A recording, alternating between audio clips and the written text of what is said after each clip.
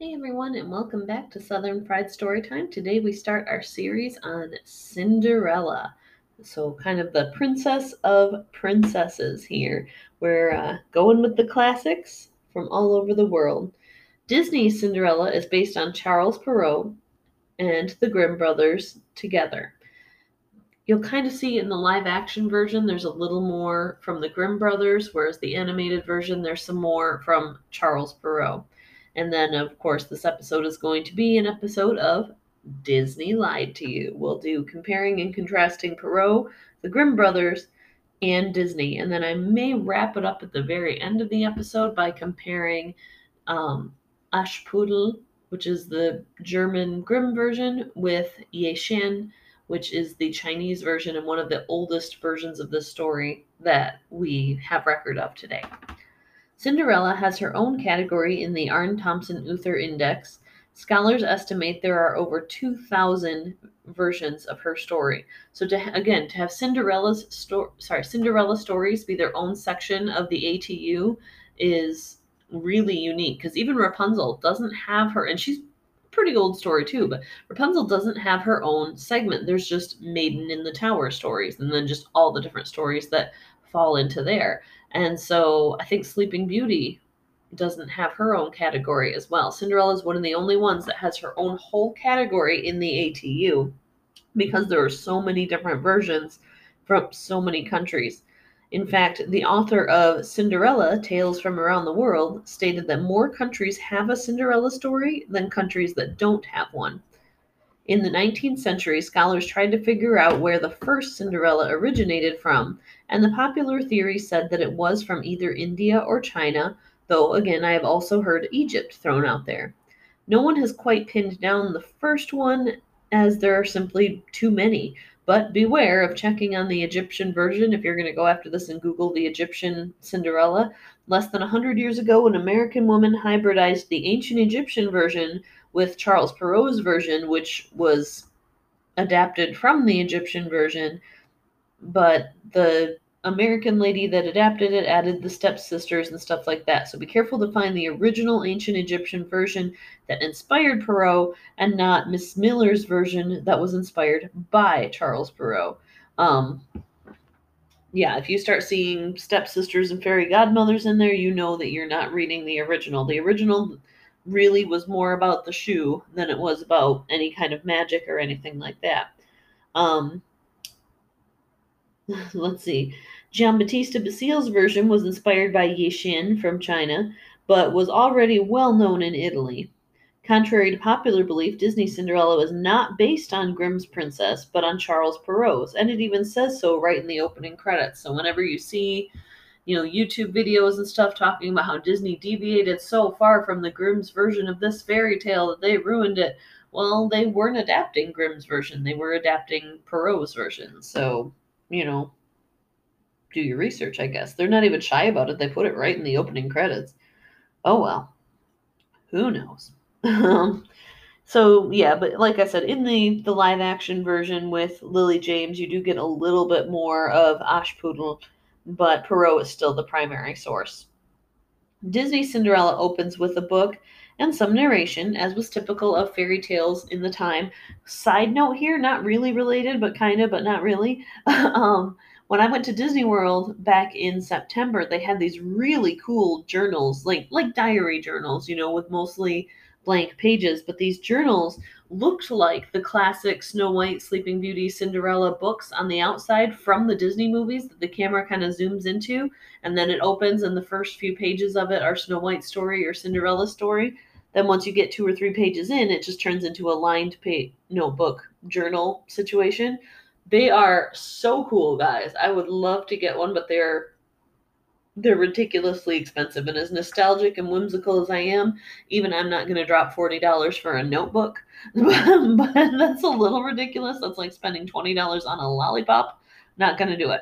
Nope, nope, nope. Even I can't talk myself into that. But these were gorgeous, and they were in all of the gift shops from all of the kind of original princesses that started with that storybook opening. I don't recall if there was one for the Jungle Book. It seems like there was. So if you wanted to go with something less girly, there's that as well. But all of the intros that had Disney opening that book and the first few pages of the story, they had those in the gift shops. It was one of the coolest souvenirs I saw there. And again, if I didn't think it was a ridiculous price to pay for a notebook, I probably would have gotten it because I did want them really, really, really bad. But $40 again for lined paper that's a toughie.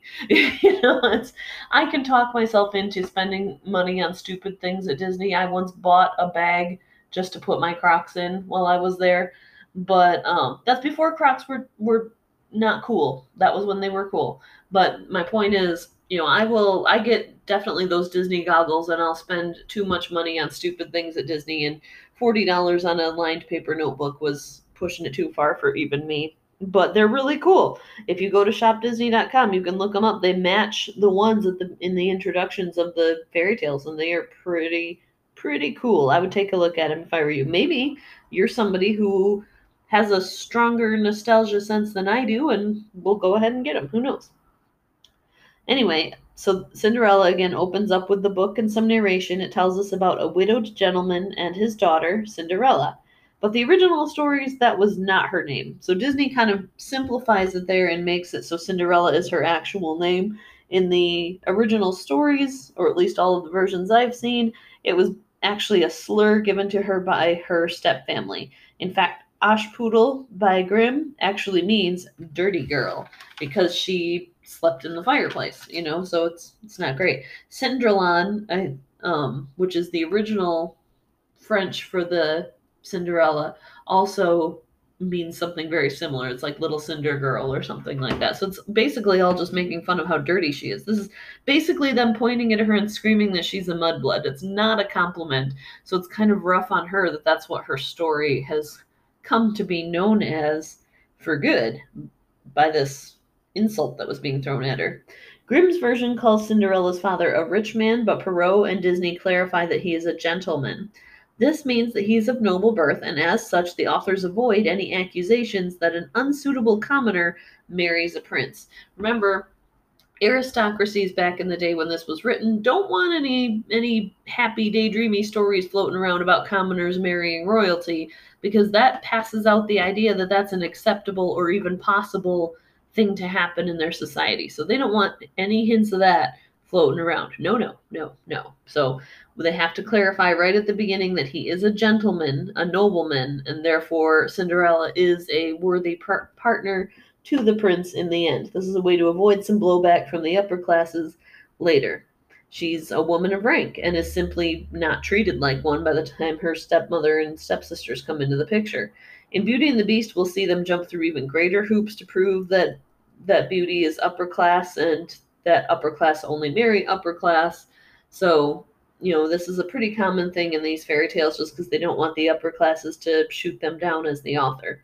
This probably means a lot more people who grow up in probably means a lot more to people who grow up in countries that have monarchies, but to me as an American, it just shows that Cinderella is not quite the rags to riches tale we come to think of, because while she was wearing rags, she never marries above her station. We tend to think of Cinderella as a story of this poor servant girl who marries a prince, but she wasn't a servant girl. She was basically the equivalent of Lady Mary in Downton Abbey. She was the daughter of someone who was part of the gentry. So it's not quite the rags to riches story that we tend to put it upon it, really.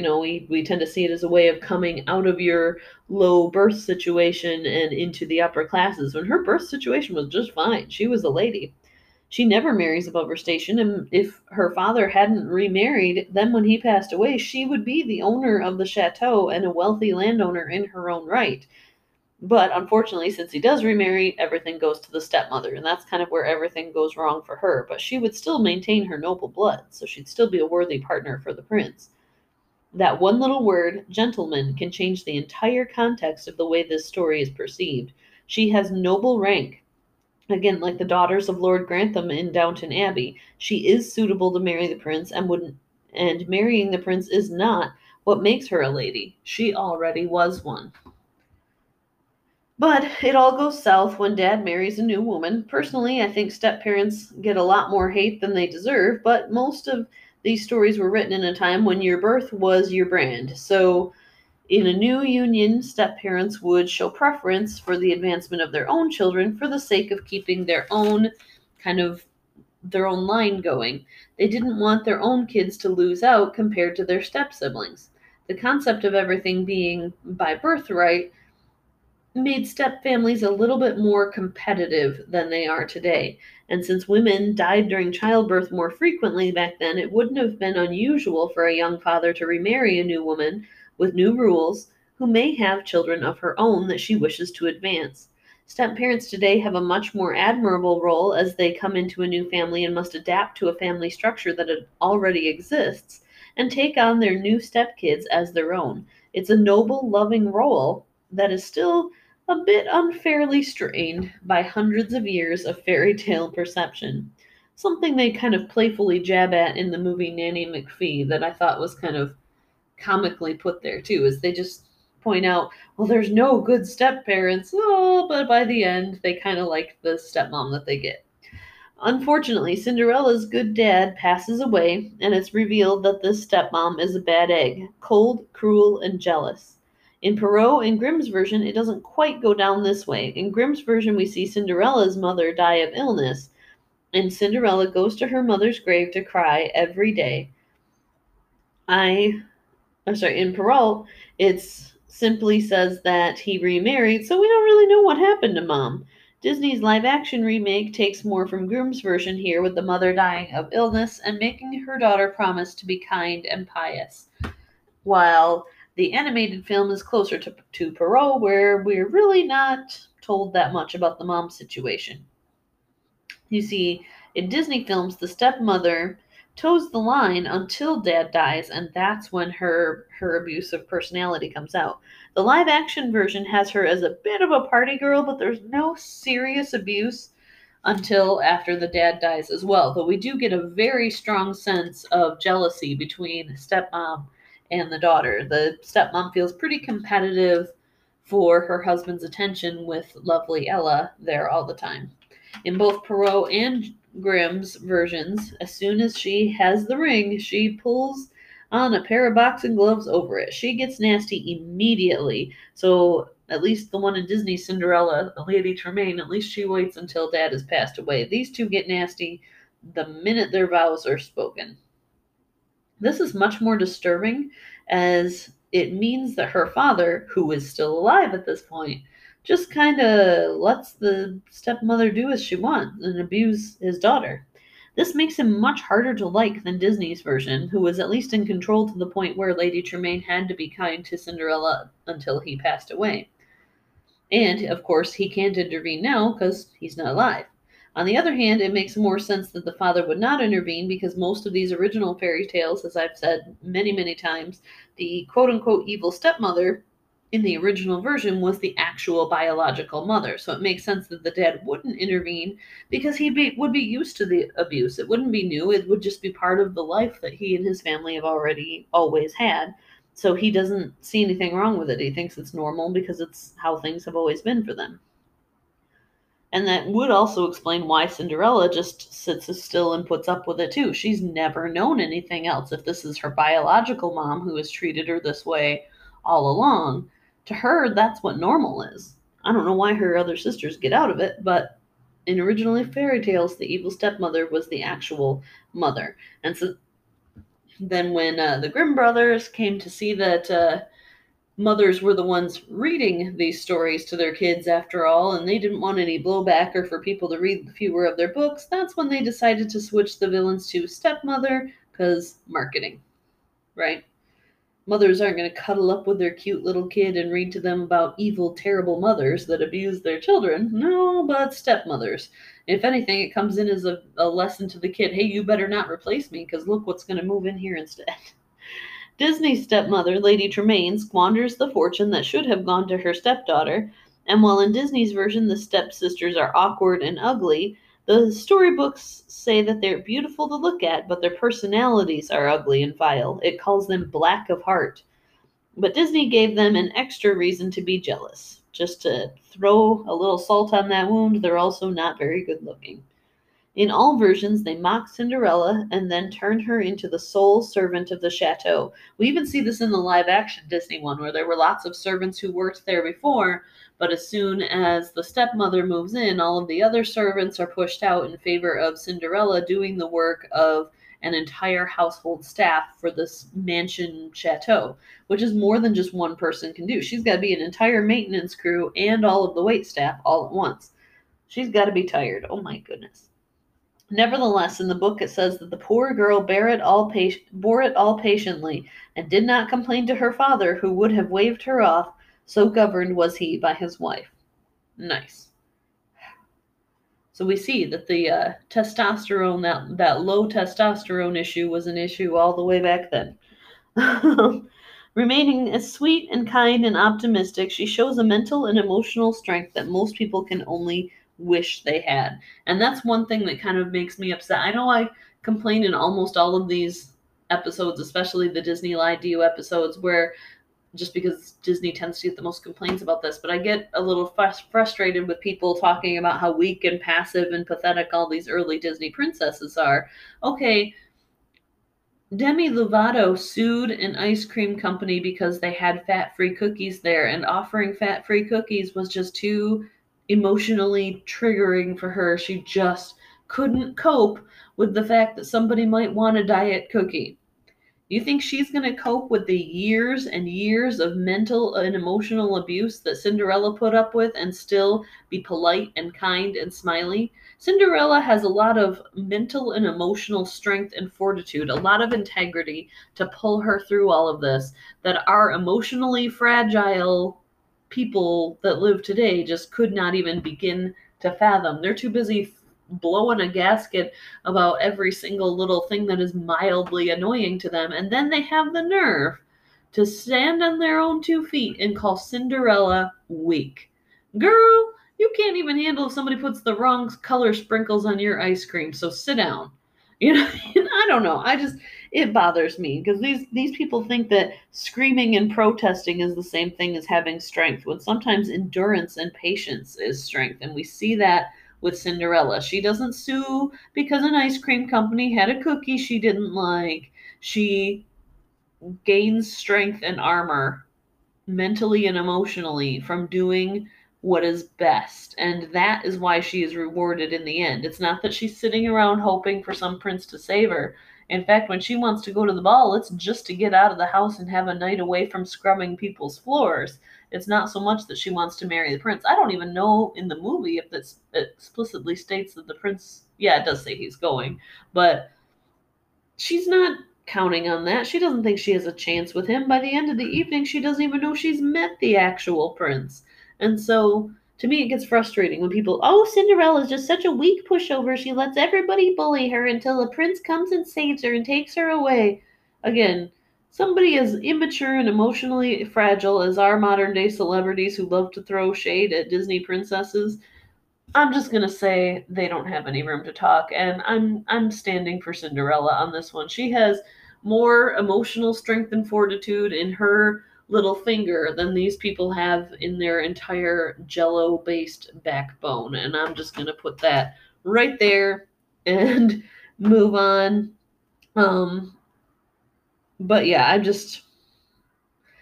we'll just have to see what she does next. And I do like Cinderella because she's the first one of the princesses that is a little sassy and feisty, but she does it in a way that's not disrespectful, in that she never just comes at people the way people think is powerful today. She, vents her frustration when she's in the kitchen putting together breakfast trays and making tea and stuff like that. But by the time she gets to her stepmother or stepsister's room, she's calm, collected, and respectful. She's not a yeller because she knows that's not going to get her way. It's only going to make things worse. And I think learning some manners and respect would go a lot farther in our society than screaming about everything and thinking that everybody who keeps themselves together is weak rather than mature. Let's find out what happens to our favorite new princess in the next episode. Thank you for tuning in.